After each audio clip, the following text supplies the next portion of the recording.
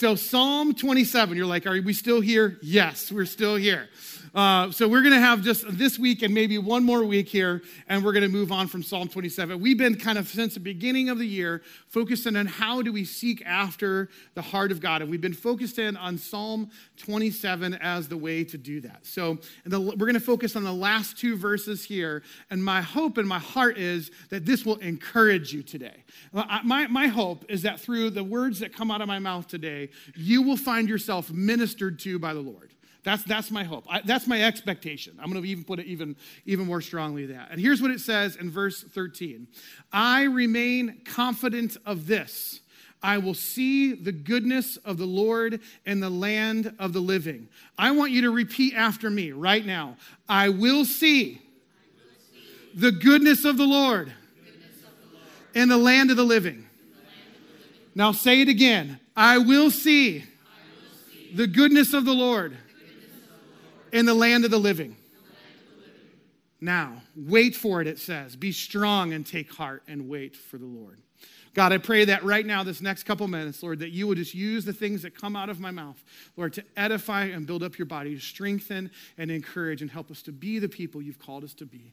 In your name we pray. Amen. So these final verses are what I kind of see as like the culmination of all of these verses here in this chapter, of where this person has been going this whole entire time. And I think that these last two verses here is what true faith in God kind of sounds like and feels like. When these words are on our lips, like, I will see the goodness of the Lord in the land of the living. Like, be strong and take heart and wait on the Lord. Like, that to me is what real faith in God sounds like and feels like. These are the words of somebody who has sought God, like this psalm has said, over the course of their life. They've continued to seek the face of God over and over throughout their circumstances, through the highs and the lows. And so here's at the end of it what a person can say who has sought God throughout their life. They can say, I know my God, and I know I'm going to see his goodness in my lifetime. Like, I know I'm going to see it. It may not be that every single prayer is going to be answered. It may not be that every prayer is answered how I want, but I am confident I will see the goodness of God somehow, some way. This is, I think, like what real faith in God is meant to sound like and feel like. So let me just break this down for just a second. The psalmist says, I will see the goodness of God. So in the original language, this has a little bit more depth to it than I will just see something. Like, I'll just observe something. It's actually talking about bearing witness to something that unfolds in front of you. It's actually talking about being able to know something has happened. Like, not just because someone told you about it, because you got to observe it. There's like a firsthand, like, I will see with my own eyes. I will observe personally the goodness of God. It's someone who's describing something who's who's able to experience it, not just understand what someone else has to say about it. So, for example, have you ever tried to explain something to someone that was awesome to you? And then you try to like convey it to someone else, like, oh my gosh, I went to this restaurant and it was so good and they had all this food and like you're super excited about it. And then you try to explain that to the other person. They're like, yeah, it's cool, man. It's like, no. You're like, you don't get it. Let me say it a different way. Or it's like a new TV show or like, you know what I'm saying? Like, there's something that's just awesome and you're trying to explain it and the person you're describing it to isn't getting it. That's because they didn't experience it the way that you did. You can give a firsthand account and say, I think it was like this and it was like that, but they didn't get to experience it. You can tell them the best you can, but it's not the same. Or maybe, I don't know if you guys have experienced this, but like there's this thing with like kids where they like to watch YouTube videos of kids playing with toys. What? What is this? Like, right? Like I'm watching someone else have an experience with this toy. It's like, this is like, no, I want the toy, right? Like, and as good as that experience is that kid is having with that toy, it's not the same as you having the toy. This is the psalmist saying like, no, I will have the toy. Like, I will get to lay my hands on it. I will get to see it. I will get to observe it. I am confident of this. I know I'll be able to lay hold of it. This is the opposite of someone else telling you about the goodness of God. This is about you experiencing the goodness of God. And guys, this is God's heart for his people. This is what he wants for us. That we would have this kind of great faith, that we would see God come through somehow, some way, that we will see the goodness of God in the land of the living. This is what I think God wants for his people, that we live with this level of faith. Now, let me be clear about something, because I think that when we start talking about this kind of thing, I think automatically we can start to have a reaction like, well, gosh, I don't feel that way. I don't have that level of faith. And so we can start to have a little bit of like guilt or doubt kind of creep in. But here's what I want you to know, that this is not about God having some expectation he wants to put on you, okay? This isn't like a heavy burden where God's like saying, I want to put this on you, that you have to live with this crazy expectation. It's not a burden he's trying to lay on you, as though you're supposed to have some kind of superhuman faith. That's not what this is about. Not at all. Instead, like God wants to lift us from the burden of living with despair. He wants to lift us from the burden of living in discouragement. He wants to lift these things off of us, not put something on us. So let me give you an example. Jesus and his disciples. You know this story. They're in a boat, and they're traveling from one side of the lake to another. And a storm kicks up. And the winds and the waves are kind of like crashing the boat all around. It's a super intense kind of moment. And the disciples, some of whom are like fishermen who have spent their entire life on the water, the storm is so bad that they are freaking out, like hardened fishermen. I've been on the boat sometimes with like fishermen, and I've been like, hey, aren't you nervous? This boat is doing a whole lot of this, you know? Like these guys, but they're not nervous. They are very nervous and they're very afraid. And so they cry out to Jesus, who is asleep on the boat. And we're like, hey, don't you care about any of this? So they wake Jesus up. Jesus wakes up and it's like, hey, where's your faith? And then speaks to the wind and the waves, and it dies down, okay? So let me just highlight a couple things about that. There's an element of faith that the disciples have in this moment. Who is the answer to their problem? Jesus. Sunday school answer, right? Jesus is the answer to the problem, right? And they know that, and they go to Jesus as the source of knowing that he is the one who's able to solve the problem. So in a sense, they're doing the right thing, right? When you are desperate, cry out to Jesus. Check in the column, right? That's really, really good. And there are some times in life where all we have is desperation. Like we're all we have is, Jesus, I am in a storm and I don't know what to do, so all I can do is hold on to you right now, right? But Jesus wants something more for them in this, because he's the one who wakes up from his little nap and it's like, but where's your faith? See, what Jesus wanted for his disciples is for them to carry the same kind of faith in his heart, that he wanted them to have that kind of faith in their heart. He doesn't want us just to live in desperation, but he wants us to live in a place of faith, right? So it's not like the disciples were bad, and Jesus was saying, you're bad people because you cried out to me in desperation. That's what they should have done. But what he really wants for them to step into is to be in a place of faith where he wakes up and says, shh, to the storm. Now, I don't know about you, but that seems like an incredibly high bar.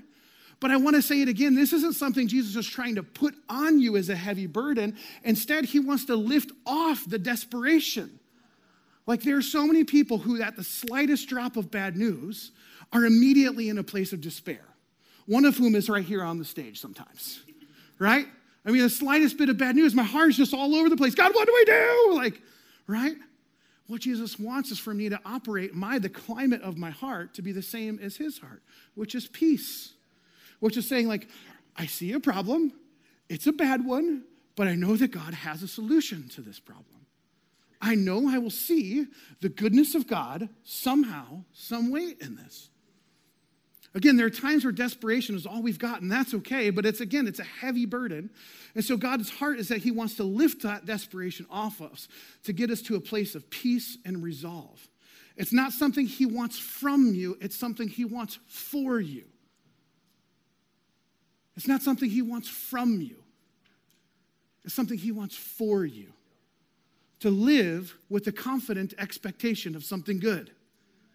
To live with the saying, I just know that somehow, like, God will redeem this broken mess. Now that assumes there will be broken messes. That assumes that there will be hardship and difficulty and unanswered prayers. It assumes those things. But what God wants for us is to lift it off of us so that we know, okay, God, I know you're going to come through. The question is, how do we get there? So if that's what God wants for us, how do we grow into that kind of faith? Well, the answer is above in this Psalm 27. It's a person who seeks God consistently over the course of their life. And I don't just mean seek God for an answer to prayer, but seeking the one who can answer the prayer. There's a difference. There is a difference. There's nothing wrong with seeking God for an answer to prayer. That's good. He wants you to do that. It's the right thing for the disciples to cry out to Jesus when he's in the boat. But what his heart for us really is that we seek him throughout the course of our life and not just the things that he can do for us. And this is what seeking the face of God throughout the course of our life is about. Sometimes that looks like seeking him for a specific thing, but oftentimes it's just like, I just want to know you. Like the scripture that Trish read about Moses, like, God, I just want to see your face. Show me your glory. Like, that's the way that we pursue growing in this stuff, where God himself is the prize and not just what he can do for us. It's a lifelong pursuit of seeking his face in the good times and in the bad, in the hard times and in the easy. In doing that, it's like we're building up muscles in our faith. We're strengthening ourselves. We're cultivating trust in God in the daily, in the everyday stuff as we seek the heart of God. You know, when you work out or you lift weights or you go to the gym, like, you're building up strength and endurance. And athletes do this so that when they're on the field or when they're playing a game, it actually feels easier out in the game because you've worked so hard in the gym. And sometimes, guys, just be honest, seeking God's face feels a little bit like hard work. I'm just going to be honest. Like the daily routine of praying, of reading my Bible, of trying to listen for God's voice, all those things can feel a little bit like labor. But what I know is that when I'm really faithful in doing those things, it makes those really big challenges in life so much different. It's much easier to do it there than to decide when the game comes, when the hard things and the difficult comes. Now I have to begin to flex that muscle. That's really, really hard, right? That's difficult. So a few of us last summer got together for a person's birthday and we played a kickball game. Kickball was really fun when I was like 10. At 42, it's a different experience. And I do some working out. I'm not a specimen of health, but I go to the gym. I do some stuff, you know. Anyway, we won't go there. And I was like, oh, I'll be fine. I was not fine. My body hurt for a week afterwards. Like running around the bases, like I'm using muscles, doing things I'm not it's just weird. But there were a couple younger people who are actively involved in sports right now at like the college level who were playing with us. They were zipping all over the field because they were fit and they were in shape and they were ready for the game. The rest of us were all like, where's the icy hot? You know, we're popping ibuprofen before we get home. Like, God wants us to learn through just seeking him through everyday circumstances, to build up this spiritual faith muscle that when the opportunity comes and it's difficult, we've got something. That, again, doesn't make it all go away. It doesn't make it easier, but man, like it's just such a different experience. Seeking after the heart of God throughout your life builds a history with him where you can look back and you can say, yeah, I've seen God answer a prayer like that. I know he can do it. In this church, there have been people who haven't been able to pay their mortgage. We prayed, and the money showed up. People who didn't have a car, who we prayed, and a car showed up. We prayed right here in this stage for a man a few years ago, right at the beginning of the pandemic. He's from HopeCo. He had just had a surgery, and his eye wasn't functioning properly. They were saying it's going to weeks and if not months before he was going to be able to see out of the eye again. We prayed for him, and his eye opened on the spot. Jeff Mulkins has prayed for my feet that were really, really bothering me, hurt, like it could barely like walk without wincing, and my foot was healed. But then there's also been times where like those things haven't happened. And what we've seen is God give incredible amounts of peace in times where people really needed peace. Where we had friends that would come around us and support us in our grieving and our hurting. And that alone is miraculous. Do you know how many people suffer alone in the world? Like, I've also seen people rise up with perseverance and endurance and go through things. I'm like, I don't know how you're standing right now. It's like, well, I can see the wind of the Holy Spirit blowing behind you, holding you up and moving you forward. Those are things that you build history with God over time, where you can be confident, I will see the goodness of God and the land of the living. How do I know? Because I've seen it before. I've seen it in that person. I've seen it in my life. I've seen it over and over again. Were there disappointments? Yes. But I know I've seen God come through. So how do you do that? How do you cultivate that seeking God? Well, we've done a whole series, so go back and listen to those messages. And which, by the way, I owe you about 15 minutes of a sermon from last week.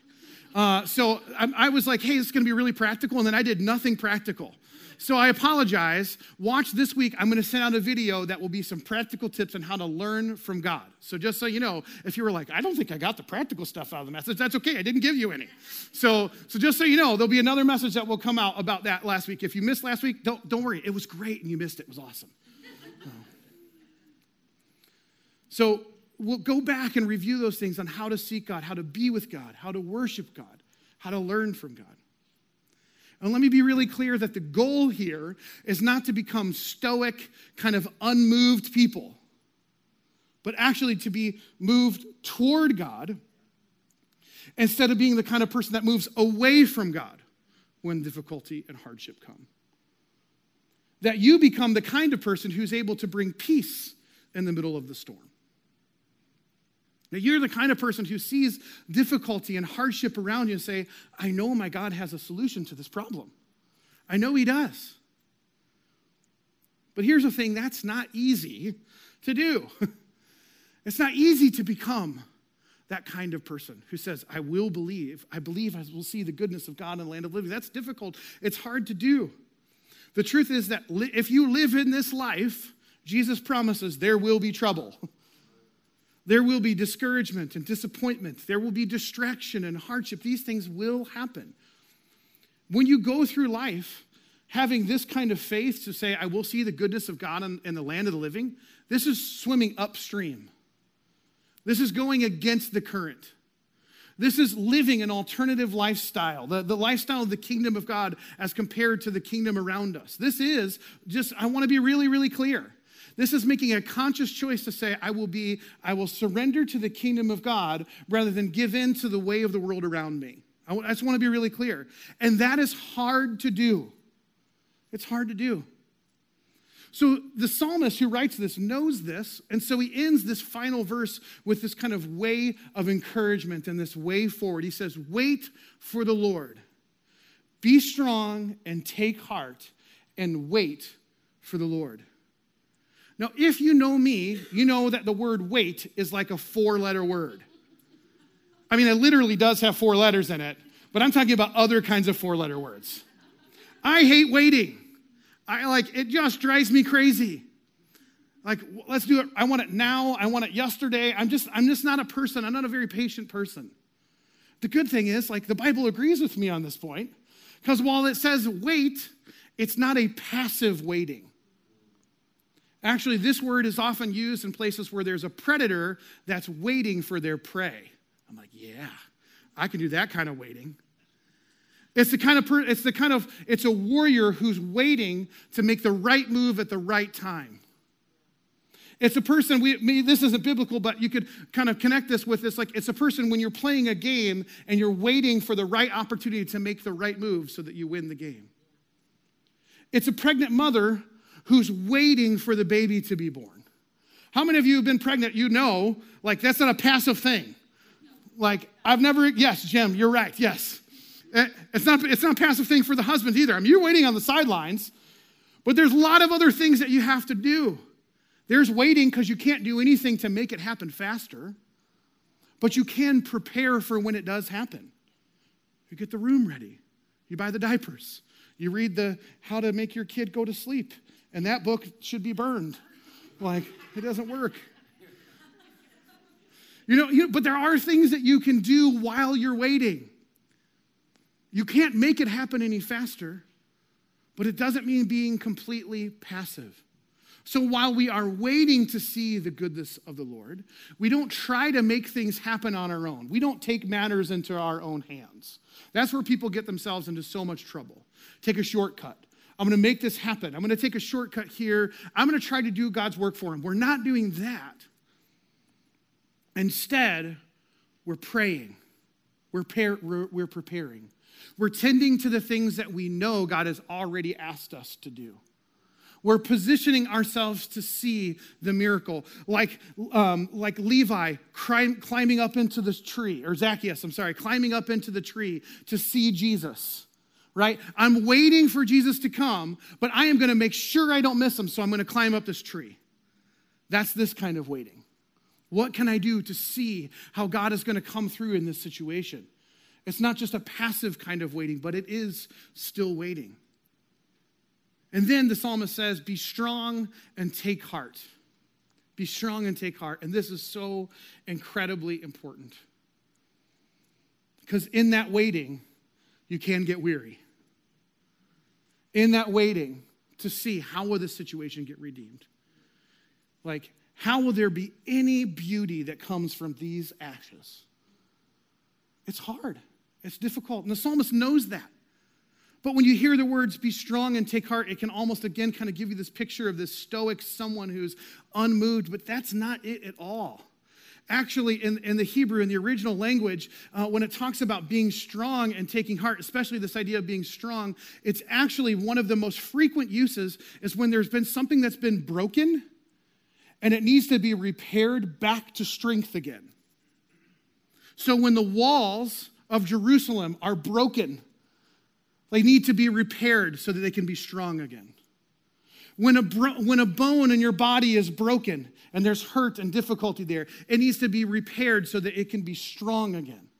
So this isn't make yourself so strong that nothing affects you. It's saying there are times in your life and there's something in your heart. There is weakness there and it needs to be encouraged. It needs to be strengthened. There are weak points in your life right now where the enemy wants to get it and bring discouragement and bring despair. And so what we're saying is we're not going to let him do that. We're going to put the walls back up again. Not the walls that keep people out, not the walls that keep God out, but the walls that actually build us up and say, no, I am in charge of the climate of my heart.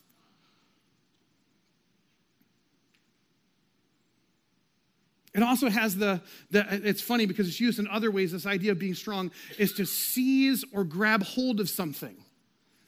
So it's saying, look, seize your heart, grab a hold of your heart when it's weak and when it's weary. When you've been waiting and you don't see the answer, when it's been difficult and it's been hard, I want you to grab a hold of your heart and hold on because God is going to come. Because there's going to be breakthrough. He's going to do something. See, when you're waiting on God and to see the goodness of the God, you're going to get weary. So we have to be mindful, watchful. We must tend to our hearts. When he says take heart, it means to strengthen up your heart. Repair the damage. We allow ourselves to be refreshed and restored again. Proverbs 4:23 tells us that we should guard our heart above all things. From it flows everything you do. This is like directly tied to this passage here, guys. Be strong and take heart. Tend to your heart. Don't let your heart be a place where it influences you to not see God for who he is because he's really, really good. Jesus says, don't let your hearts be troubled. Believe in God and believe also in me.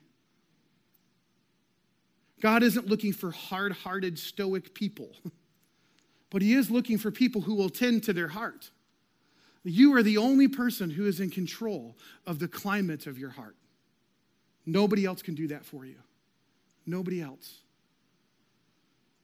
People can point it out and say, hey, there's an area here where you need to be encouraged, or hey, I'm concerned about you. But it's up to us to say, God, I need you here. My heart is battered and weary. I'm struggling here. I'm having a difficult time. Like, the responsibility falls on us to go to God in those moments of weakness. This is not about being strong, stoic people. Remember, it's Jesus who is deeply troubled when he sees a lack of faith in people. It's Jesus who says he's deeply troubled and disturbed when he sees injustice going on. Jesus was not the kind of person who's just unmoved by his environment. As a matter of fact, he's very moved by his environment. He's the one who weeps over his friend Lazarus dying and the crowd that's around that. He's the one that finds himself in the garden saying and crying blood tears. God, if you can take this from me, please do it. And he's the one on the cross crying out, Father, why have you forsaken me? Right? He is so incredibly moved. So he's not asking you to be a kind of person that's unmoved by your surroundings. But what we see in the life of Jesus is someone who never gave in to that level of despair that it stopped him from doing what he was doing. Even at his darkest moment, he knew that there would be redemption here. Guys, the resurrection of Jesus is the defining thing about all of reality. It is the defining thing of all of reality. It means there is no situation that God can't undo. God will reconcile and redeem and restore all things. This is the conviction of Christians from the earliest days. This is why you have people singing songs and hymns while they're about to be stoned and martyred by Nero and other Roman emperors. This is even now why you see Ukrainian Christians worshiping together while bombs are going over their head. There's something worth living for. This is why you have Russians who are on their knees getting arrested as they're praying for their brothers and sisters in the Ukraine. This is worth it, guys. These are people who are saying, I will see the goodness of God in the land of the living. And the things that I don't see, because it won't all be true, I know I will see on the other side. And that reality is breaking into this reality. And so we get to live with incredible hope. Jesus never let his heart be persuaded that he wouldn't see the goodness of God in the land of living, despite the despair, despite the hardship. He refused to see himself as a victim, and instead he trusted God that he would bring the victory. And that's so hard to do. How do you do this? How do you begin to tend to your heart and to be strong and have your heart be encouraged? Well, I think one of the best things that we can do, and I'm learning this more and more, is to remind myself of the testimonies of the thing that God's done. Do this experiment with me right now. Put your hand over your heart.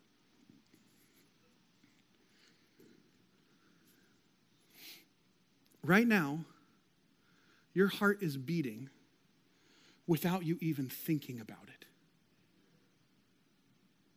Right now, there's a process going on in your body that the Lord set in motion that causes you to not have to do anything to stay alive in this moment. Now take a deep breath in and breathe out. The whole entire time you've been sitting here, you've been breathing in and breathing out and not even thinking about it. You are a walking miracle.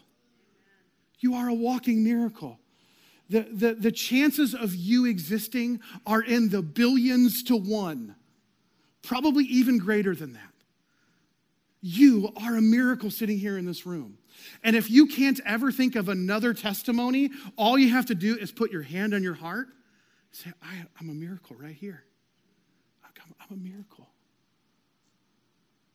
That's not to mention all the things that you know you've seen God do. The answers to prayer, not only in your life, but in the answers to prayer in other people's life. The way you've seen God showed up in other people. That's why being a part of the body of Christ is so important, because it's easy for me to get distracted and discouraged with the stuff that's going on difficult in my life, but I need to hear the stories of what God is doing in other people's lives.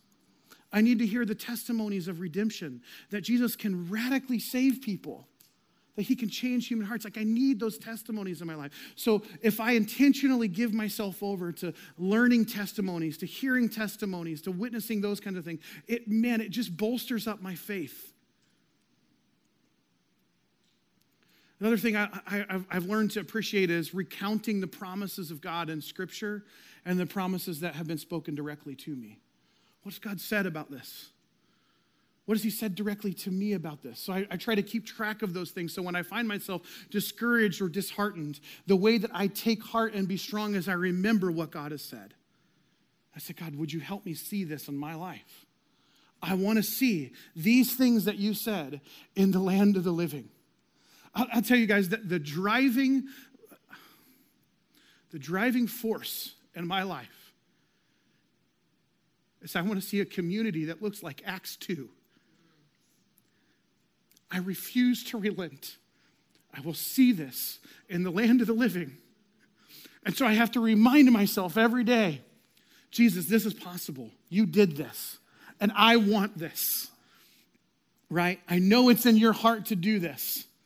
So let's do it, Lord. I know I'll see the goodness of the Lord. And I review those prophecies, words of encouragement. We believe here that God speaks to us for the sake of other people. And so anytime you can, when someone offers a chance for you to get a word or a prophecy or something like that, you do it. They're not right 100% of the time, but even if it's 50% of the time, I have 50% more than the person who doesn't do it. You see what I mean? Actually, 100% more than the person who doesn't do it. My math is not so good, guys.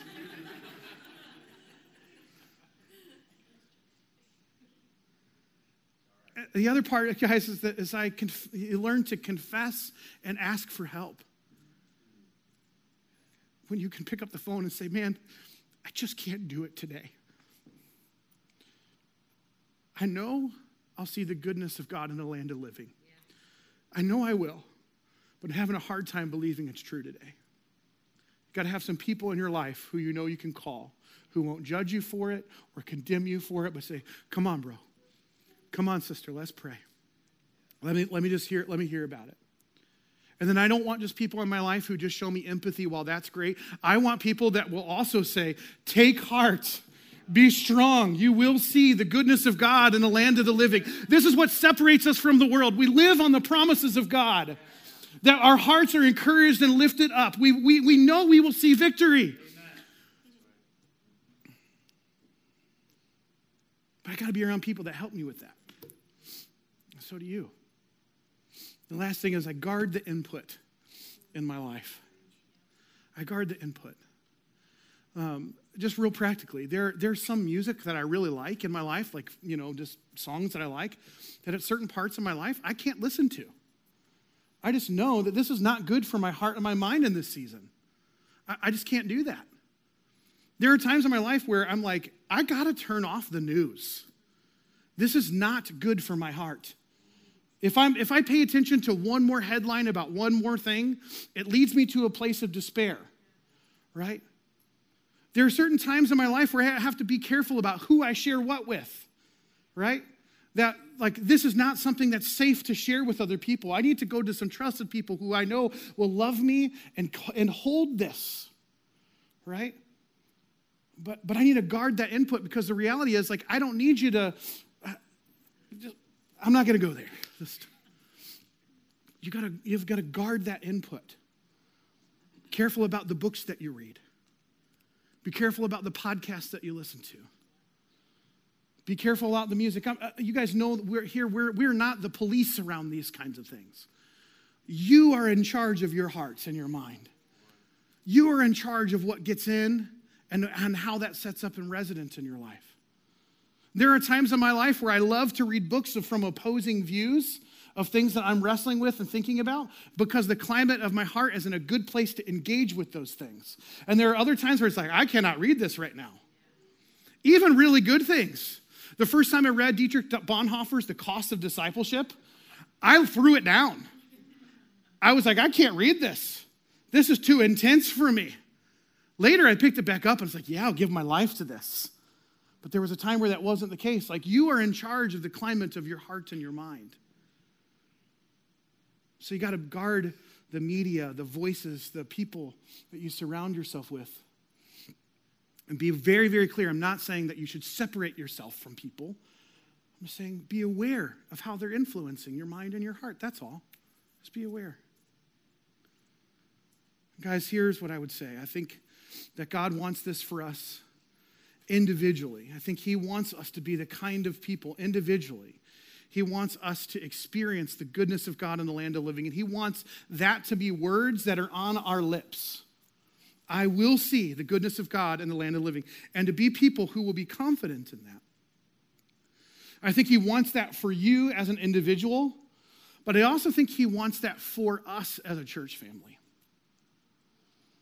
To be able to look at the needs in our community, to look at the needs in our neighborhoods, to look at the needs in our school, to see the situations around us that seem like they have no hope and say, I have hope. This is not a hopeless situation. Every time someone comes to Jesus and like, well, Jesus, I don't know if you can do anything about this. He's like, yeah, I got it.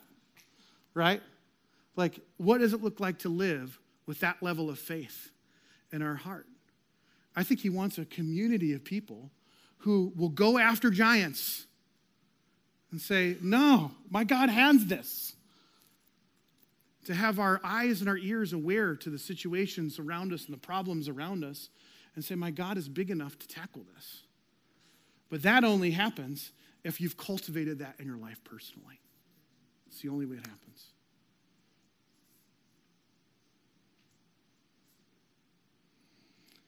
So we're going to wrap it up. But my guess is, my hunch is, there are some people here in the room today who you're feeling a little bit discouraged, feeling a little bit battle weary. You sing a song like Get Your Hopes Up, and you're like, yeah, I really want to do that. But you're just having a hard time getting over that hump. And if that's the case, we would love to pray for you today. We would love to just bless you and pray over you and ask God to fill you with something new. That God can begin to restore and repair the broken walls in your heart. And let today be a day where you start that. So would you stand? And I'm just going to pray a prayer. I'm going to dismiss us. And as soon as I do, if you'd like prayer, come forward and we'll have a few people up here that'll be ready to pray with you. Don't leave here today with any discouragement in your heart. Don't do it. Jesus, you are the author and the finisher of our faith, and you do all things good. We can trust you with our very lives. We can trust you with our soul. You are a good shepherd. So I pray, Lord Jesus, that you would shepherd our souls even now. And that you would guide us into places of freedom and knowing I will see the goodness of God in the land of the living. Holy Spirit, I pray, Lord, that you would put upon people's heart to come forward who need prayer today before they leave this place, to receive something from you that only you can give. Lord, and I pray that we would be the kind of community that encourages one another to go after all that you have for us. Lord, and let there be no shame and no condemnation when we fall short, because your grace is sufficient. We love you, Jesus. Amen. Go into the world, be missionaries this week. If you need prayer or want prayer, please come forward.